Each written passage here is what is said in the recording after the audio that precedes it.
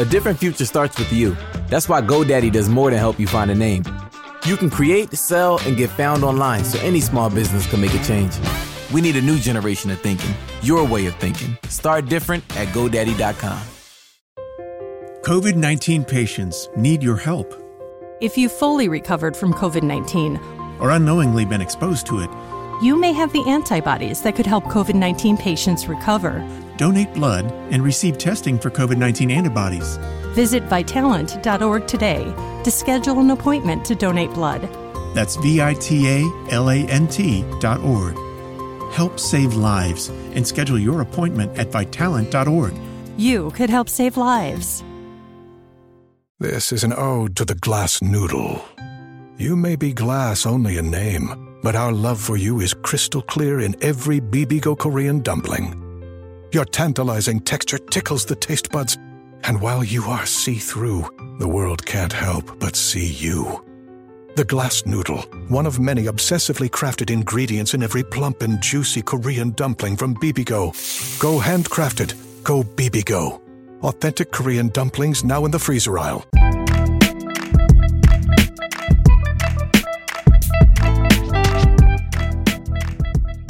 Hi, it's Mark Reed Edwards, and welcome back to Confessions of a Marketer. Today we have Leslie Zane, president of Triggers Brand Consultancy, with us. Leslie is a TEDx speaker and contributor to Harvard Business Review, Media Village, Scientific American, and CMO.com. We are privileged to have her with us to dig into a subject that seems absolutely massive and critically important to understand. Dominate the subconscious. Let that sink in for a moment, what it actually means. Leslie, welcome to Confessions of a Marketer. It's great to have you here, and I'm looking forward to this discussion. So am I, Mark. Thank you so much for having me. I think this is going to be fun. It should be. Yeah. As I've looked at this on my calendar, I've really been eager to dig into this because it's a fascinating area.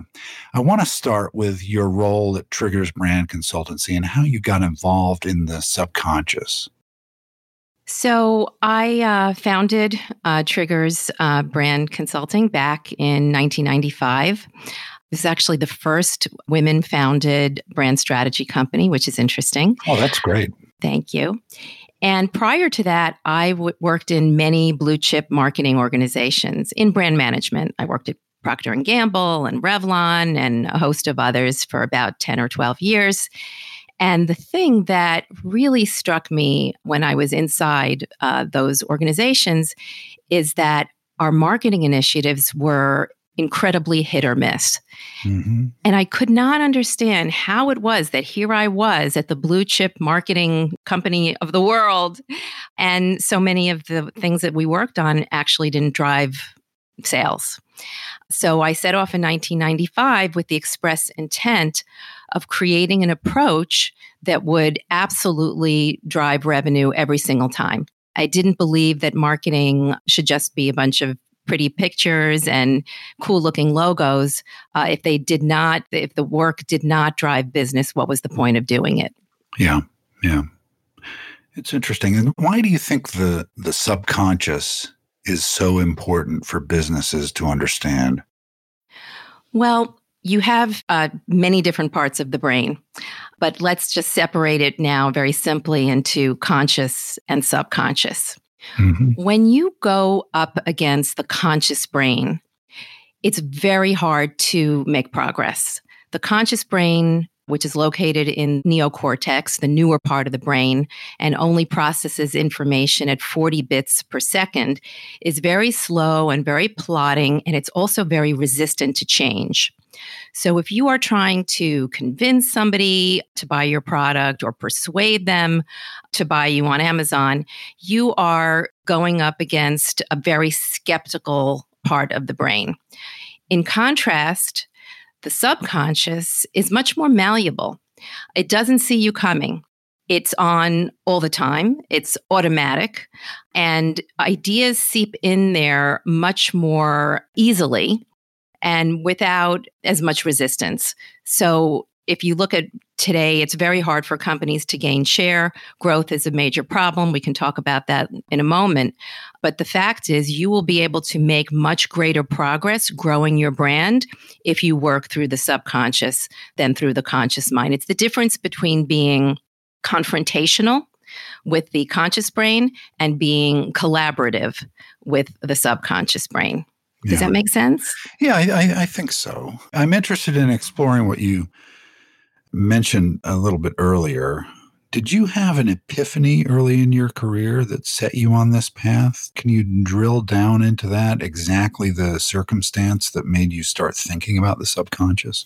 There actually is a particular episode, if you will, that does stand out in my mind. I was a brand manager in a very well-known baby care company, and we were working on personal care, baby shampoos, baby washes, things like that.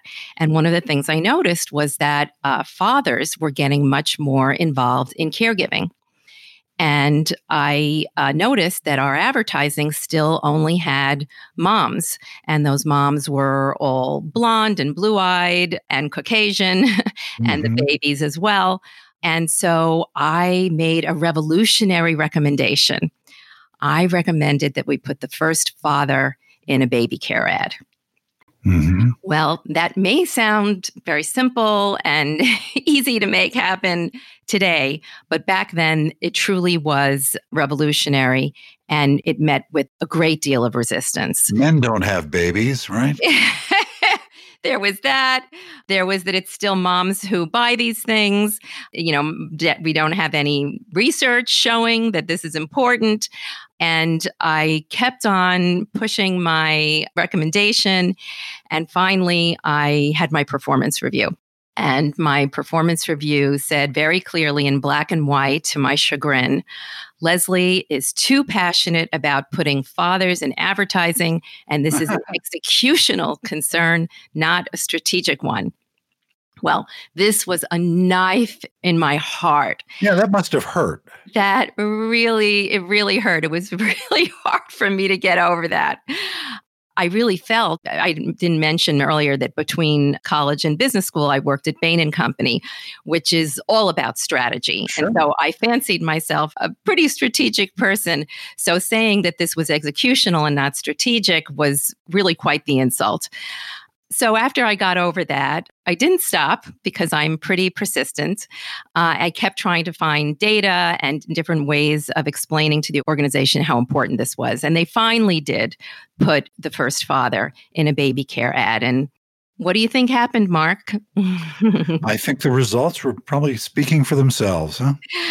Products started flying off the shelves, and it was the highest scoring commercial in the company's history. And it was probably a good PR move too, right? It was. And for me, it was also an epiphany.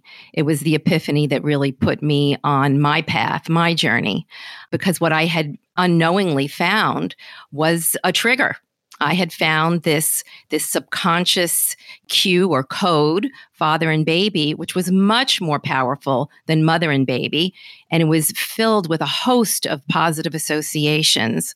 Everything from modern and progressive. And, you know, this is a dad who really cares about his baby. And I'd like to have a husband and father like that, to, hey, he's pretty cute.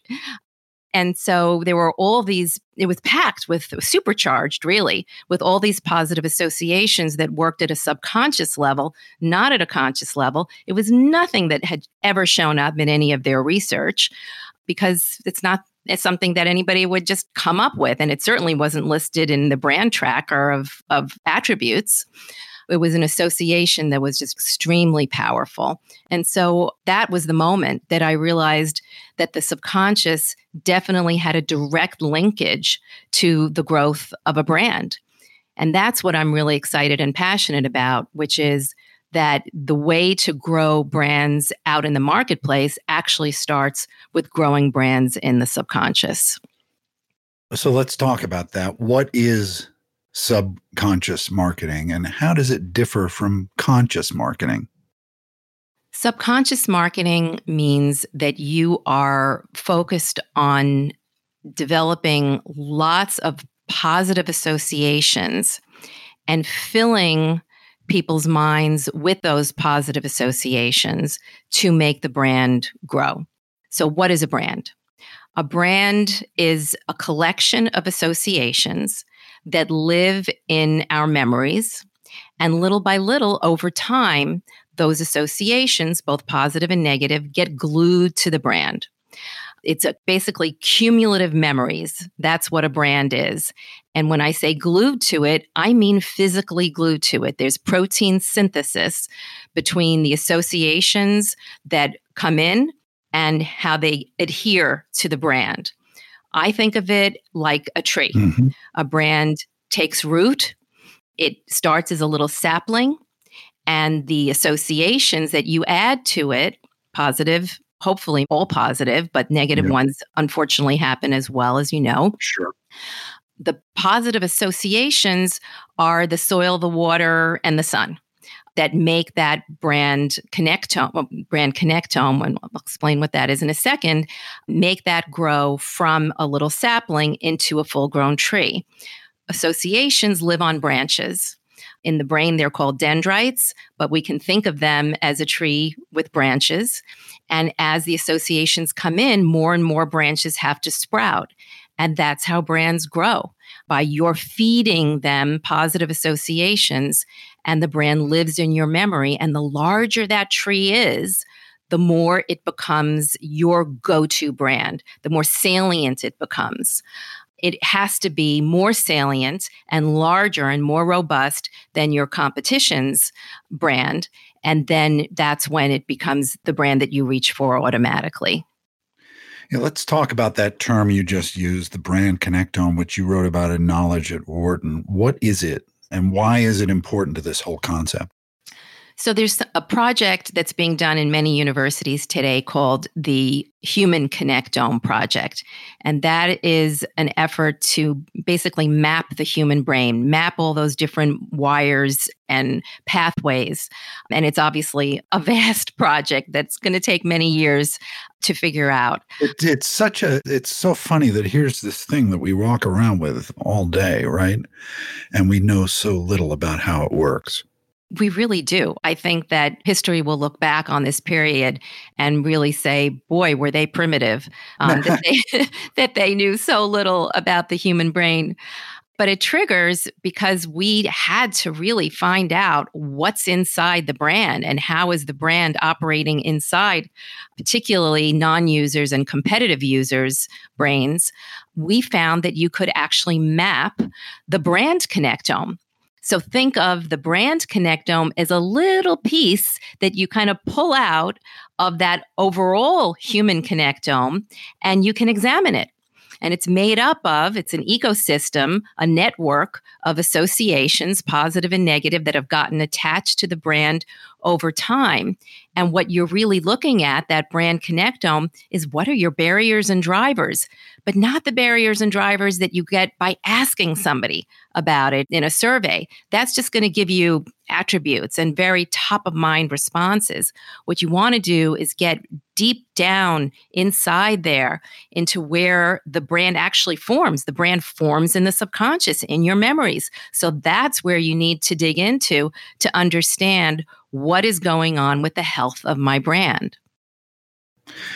Yeah, it's really, boy, we could do a podcast series probably on the brand connectome, because it just strikes me as something that is without end. Because we don't know that much about the brain, this could go on for a long time, I would think.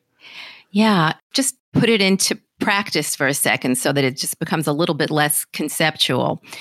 If you were going to the supermarket, and let's say you go to the orange juice section. I haven't been to a supermarket since March. Okay, all right.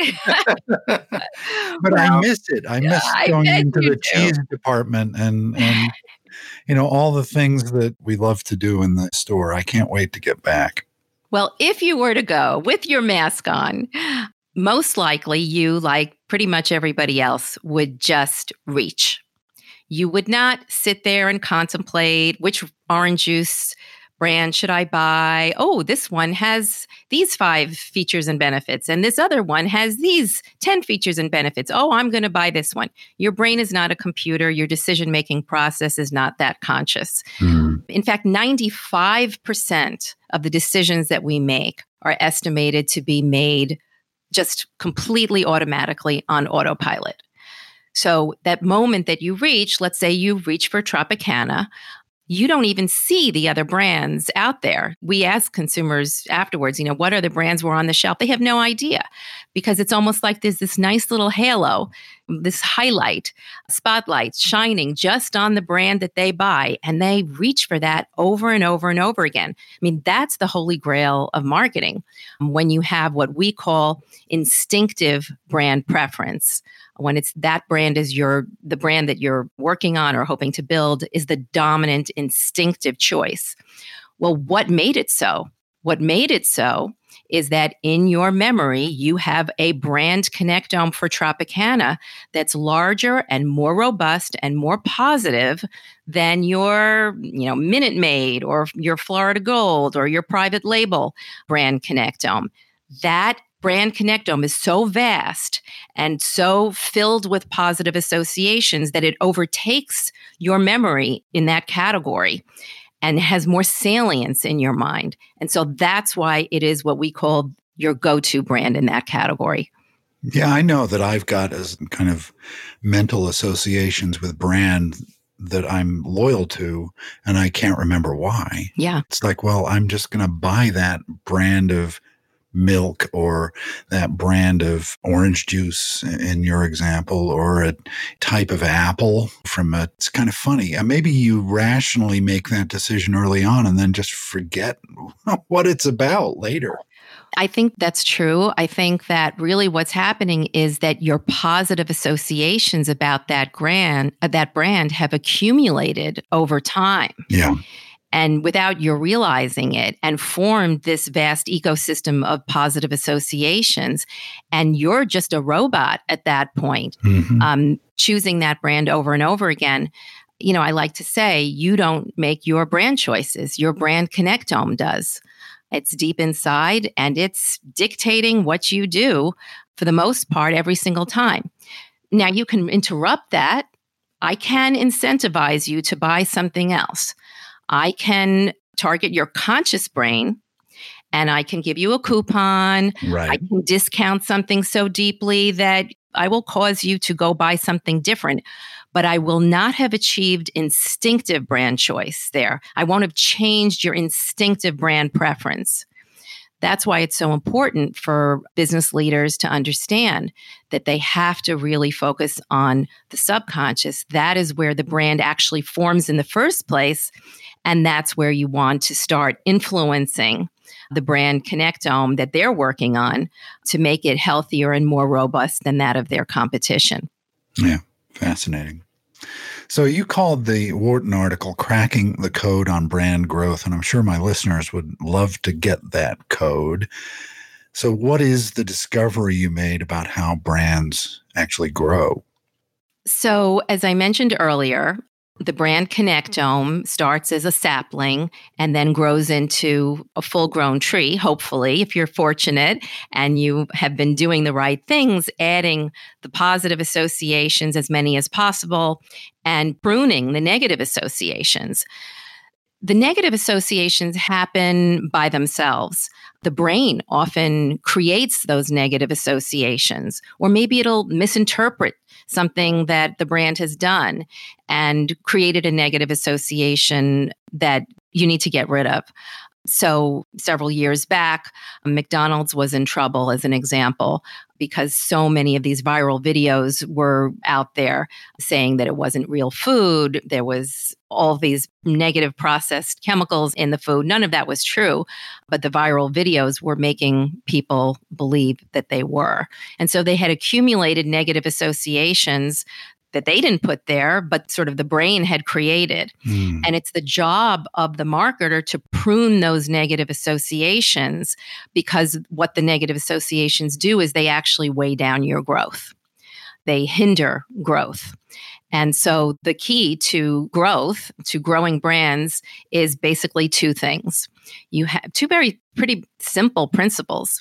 One, you have to have a higher ratio of positive versus negative associations. The higher ratio of positive to negative associations you have, the faster you're going to grow. And second, you have to have a large, robust brand connectome. And this is a physical thing. I'm not talking figurative share of mind. I'm talking physical share of mind. Mm-hmm. It's almost like, a game of Monopoly. You need to own more physical real estate in the brain, in people's memory structure.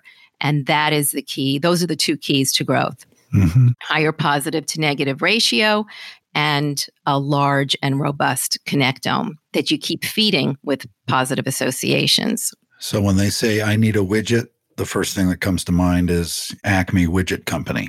Exactly. Yeah. You want to be the brand that they think of first. And the key to that is that brand connectome is more salient in your mind. If you've recovered from COVID-19 or unknowingly been exposed to it, you may have antibodies that could help COVID-19 patients. Donate blood and receive testing for COVID-19 antibodies. Visit Vitalant.org today. Do you remember back in the Middle Ages that Xerox didn't like the idea that their name had become a generic term for photocopying, and Kleenex didn't like that their name had become a generic term for facial tissue? And now Google doesn't seem to care, mainly because probably people 100% use Google to Google things, that they've become a generic term for searching the internet. I totally agree with what you're saying and where you're headed. I think that basically that meant that Kleenex and Xerox were dominating their categories. They were the go-to. You have a tremendous competitive advantage by being the largest dominant player in your category. It means you have the largest brand connectome. And the company that accumulates those memories early and often keeps adding and adding and adding till it becomes the largest is going to definitely be the winner in its category.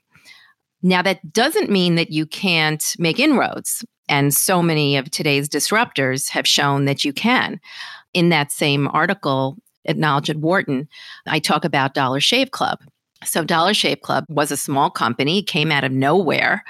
And how did they do it? How did they make inroads in the likes of Schick and Gillette, these behemoth razor companies? How did they do it so fast?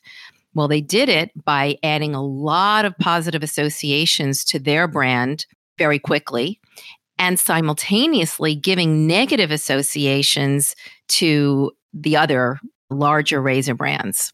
Yeah, they did it with an attitude that you rarely see these days. I mean, they were kind of a kick-ass and take names company, and their advertising was incredibly good.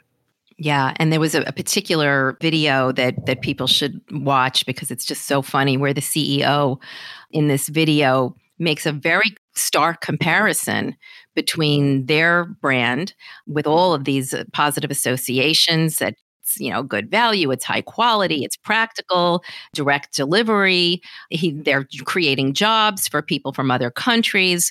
And this other guy over here, they never name them, but you know exactly who they're talking about. This other company over here is giving you a hammer, an air conditioner, a toolbox, all of these things that you don't need in a razor. It's over-engineered. And contrast is a beautiful thing. The mind loves contrast. And so by very starkly setting up that they were just this very simple kind of razor that's high quality, but really what your grandfather used and all you really need, versus this over-engineered thing, they made you feel like you were paying way too much money for the other brands. And, suddenly people just came over. So they drove incredibly high conversion at an accelerated pace. Yeah. And they were bought for like $1 billion or something like that, weren't they? They were. And I think that really shows that even though the larger brands do have sort of that initial advantage because they're just so large in the brain, there's hope for smaller companies. There's hope for the, number 2, 3, 4, and even, a complete startup, a totally new company to make those inroads. But they do have to set that contrast up between the two, add lots of positive associations quickly. But it does make you think that a company that is kind of fat and happy offering a product that maybe has 50% share or whatever it was that Gillette had and feels that it can, raise prices and keep prices high. And I remember going and buying razors, 10 years ago, and you think $50? It just was kind of insane how much money you'd spend. And then Dollar Shave and Harry's come along and it just completely changes that business. And it makes you realize that big companies need to think about what's on their flank because they're not protected from insurgent companies like maybe they were before the world was flattened by technology. I totally agree.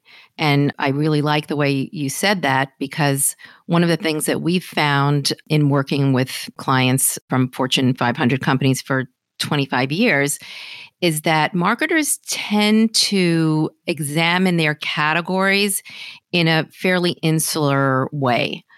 They tend to just look at the competition that's very much like them, not realizing that from a consumer standpoint, there are porous walls between categories. And really anybody can come in from anywhere and it's happening all the time. That's really how disruptors do it. And they're blindsided.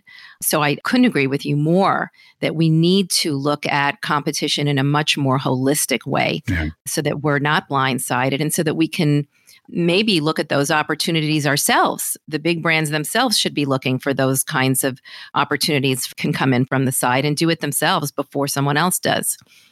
I think Amazon is a prime example, no pun intended, of doing that, looking at the market in totality and thinking, where can we enter the USB power supply market or something that most companies wouldn't even think of. And they think, well, we can do it a little bit cheaper and do it a bit better and sell it to our customers because we've got such reach. I totally agree. I think they are doing a good job. They're preempting and they're thinking about all the different ways that their expertise can be applied to many different areas. And I think that's another thing that I notice that marketers tend to do, which is they'll define what they do as a set of attributes that they need to cling to. Whereas much more useful to define what your brand does in terms of its expertise, because then your expertise can be something that's a common thread through many different categories and many different kinds of product and service offerings. And you're much less limited that way. That's how you become a mega brand. Yeah. So let's get back to the subconscious. Can you tell me what the subconscious advantage is and how do you get it? Sure. So let's start with the term that phrase is built off, which is competitive advantage. So the notion of competitive advantage was developed in 1985 by Professor Michael Porter at Harvard Business School. And basically what he said is that there are two ways to get a competitive advantage. One, you can be the low-cost supplier. Or two, you can be truly differentiated and charge a premium. Those are the two ways you can get a competitive advantage. But I can tell you that over the past 25 years, I have seen many companies that are truly differentiated, that have products and services that are truly superior. Yet consumers or customers, whether it's B2B or B2C, think that the product or service is parity. Yeah. So here they do, in fact, have superior product. It's highly differentiated, and yet the consumer or the customer, the end user, is not appreciating that and perceives it as parity. And I've also seen the flip, which is parity products and services that have perceived superiority. Right. And so when you think about it, it turns out that competitive advantage having a competitive advantage is not nearly as important as having the subconscious advantage and having that perceived superiority on the other end, which means it's all about the subconscious. And the key to gaining the subconscious advantage is the story I told you earlier about getting your brand to fan out, to branch out. We actually call it brain branching, to dominate more of the memory terrain in the brain. That is the key. And perceived superiority is made up of a lot of different things, which we can talk through. But that is really what you need in order to have subconscious advantage. Yeah. I think of this firm Quibi that was in the news recently for being around for about 9 months or so and having an investment of like 1.7 billion or something like that. And it's going out of business. And they were presenting short episodic videos. And no one really, they probably thought, well, we've got a differentiator because all our videos are short and really well produced. And yet there was no subconscious advantage for them. People didn't think, oh, I guess I need that, right? Because I can go to YouTube and watch what I want, or Netflix or Disney Plus or any of these other services. And maybe length of video and format of video is not as important as the familiar things that you know. Yeah, no, I think that's a great example. It may have had a technological advantage or a technological differentiator, but there were many more associations that they would have needed in order to create that perceived superiority. Plus, there's the habit factor, the habitual nature of using the platforms that you're already using. There would need to be, a real good reason or many good reasons to incorporate another one in your life or to switch to that one. Yeah, whereas Disney Plus has the association with Disney. And I think everybody in the world has some kind of subconscious association with Disney in some way because of just their omnipresence. I think that's true. They also have tremendous nostalgia. Nostalgia is one of the strongest forces because what's happening is when you say Disney Plus, you're actually connecting back to an entire connectome of experiences, movies, shows, visits, Disney World, Disneyland, the characters, there's an entire vast connectome of associations that goes with that's summoned. And that creates that built-in subconscious advantage, that built-in perceived superiority. And that makes me think of that scene in Mad Men. We mentioned Mad Men earlier, but that makes me think of the scene in Mad Men where Don Draper is presenting his concept to Kodak about the slide projector. And it's all about memories, right? It's all about nostalgia for, photos that you took years ago and being able to present them and show them. And it's that same feeling, right? That's exactly right. And there's actually a misnomer that many marketers think that using nostalgia and leveraging nostalgia will make their brand old-fashioned, but that could not be farther from the truth. Millennials, even younger than millennials, all have a very powerful connection to things that happened in the past. They're curious about it. And it's very, very motivating. As long as you don't just stay stuck there, if you still show as a company, as a brand that you're innovating and moving forward, actually the combination of those two things, hooking into the nostalgia while also showing that you're moving forward, are some techniques that really actually help brands grow. Yeah. So why don't more companies use subconscious advantage? Well, we are all creatures of habits, and that includes marketers and business leaders. And quite frankly, we have all been taught a set of marketing principles And those marketing principles are still being taught in business schools. They're still being taught in companies like Procter & Gamble. They consist of ideas like persuasion and appeal. These are ideas that our work for the last 25 years has shown not to be that effective. You really can't convince anybody of anything. Right. And you can't persuade them of anything. All you can really do is change and influence the brand connectome inside people's memories. So the problem is that we are using a set of traditional marketing principles from a rule book that was created in the days of Mad Men, or maybe even earlier. And yet all of the brain science that we now know about, behavioral economics, neuroscience, psychology, anthropology, all of those were discovered later. And what it really should do is make us question the rules that we're using. At Triggers, we have a whole new set of the new rules of marketing, which are based on brain science, and that's why they work. But I'm on a mission. You asked me why it isn't happening today. That's the reason why, because we're still being trained on the old rule book and we need a new rule book. But that is kind of my mission, my purpose.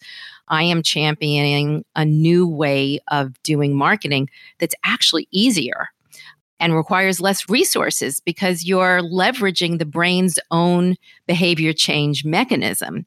That is going the path of least resistance versus confronting this conscious brain and trying to persuade it of something it doesn't want to do. Right. This has been fascinating. I feel an obligation talking to anyone these days to talk about COVID, and I'm interested in your perspective on it and what advice you have for companies in this trying time. We're recording in late October, and there's a spike happening. There's an election happening in a few days. And I'm just interested in what advice you have for companies right now. So the issue that we have is just like brands have a connectome and people have connectomes and presidential candidates have brand connectomes, so too COVID has a connectome. And it turns out that the COVID connectome is made of two different clusters. So think of it as a tree that branches off into two large trunks. One trunk, one cluster, has lots of associations that are related to preservation. And that is driven very much by our survival instinct. We are staying home. We want to sort of pull the covers over our heads. We want to bring our family close to us. It's accompanied by other associations, lack of spending, risk aversion, being concerned about our health. And so this giant cluster around preservation. On the other hand, there is another part of the human experience in the COVID connectome, and that is a set of associations that are related to perseverance, moving forward, making progress, building businesses, hiring people, undertaking new ventures. And the problem right now is that the preservation cluster of associations is dominating the perseverance cluster. And the reason that the consumer confidence index is in the basement is because that metric, which is way up here, what's really underneath it is these two clusters that are vying for dominance. And until the perseverance cluster grows larger and overtakes the preservation cluster, we are going to have an economy that's in the doldrums. So what can a company do about that? What can companies do about that? What we need to do is we need to make people feel safe. We need to make them feel protected. So we need to satisfy that risk aversion and their survival instinct and make people feel comfortable that they're going to be okay. Put in all the safety measures, make sure everybody's wearing masks, clean everything, and overdo it on those attributes. And simultaneously inspire people to move forward. And it's sort of a 1-2 punch. Inspire them, encourage them to take on those plans, to make those vacation plans, to hold that party, but to do everything in a safe way, or maybe not hold a party today, make plans for a party in the future. Yeah. Or do it on Zoom. But that is really what companies have to do if they want to help spur the economy back into a positive state. So we've talked about a big subject, subconscious. What is the message you would like to leave people with on that subject? I would say that the good news is that every brand at every stage has the potential for higher growth. There is no such thing, by the way, as a mature brand. It doesn't exist. There are no built-in life cycles for brands where brands must go from, birth to getting older to maturity and then decline and ultimately go to the grave. The notion of a built-in life cycle for brands is a misinterpretation of the fact that as brands go on, they do tend to accumulate negative associations. But that's a misinterpretation of the data. Mm-hmm. What's really happening is that they have accumulated negative associations that haven't been pruned, and those negative associations are hindering their growth. So the good news is that every brand has the potential for higher growth, and all you need to do is to keep feeding your brand positive associations, prune the negatives, and keep innovating and developing and evolving your brand so that it stays healthy and robust. The Brand Connectome is the most important metric for understanding the health of your brand. It's not a proxy. It's actually looking at the brand in the brain of your growth target, and it's really the key to growth. This has been great. I'm sure my listeners, they'll want to learn a bit more. So how can people get in touch with you? Put a note in the show notes. Sure. They can contact me through LinkedIn, Leslie Zane. You can contact me through my website, triggers.com or lesliezane.com. I always love meeting new people and would love to connect with anybody who's listening and have a conversation. Great. Leslie, thanks so much for sharing your wisdom with my listeners. It was great having you on. Thank you for having me, Mark. This was a lot of fun. All right, that does it for this week. Thanks for listening. I'm Mark Reed Edwards, executive producer, writer, and host of Confessions of a Marketer.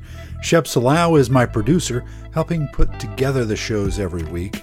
Annalyn Timball is my assistant, and she helps with guest relations and getting everything scheduled just right. Thanks, Shep and Annalyn. Confessions of a Marketer is a trademark of Podco Media Networks, and this episode is copyright 2020.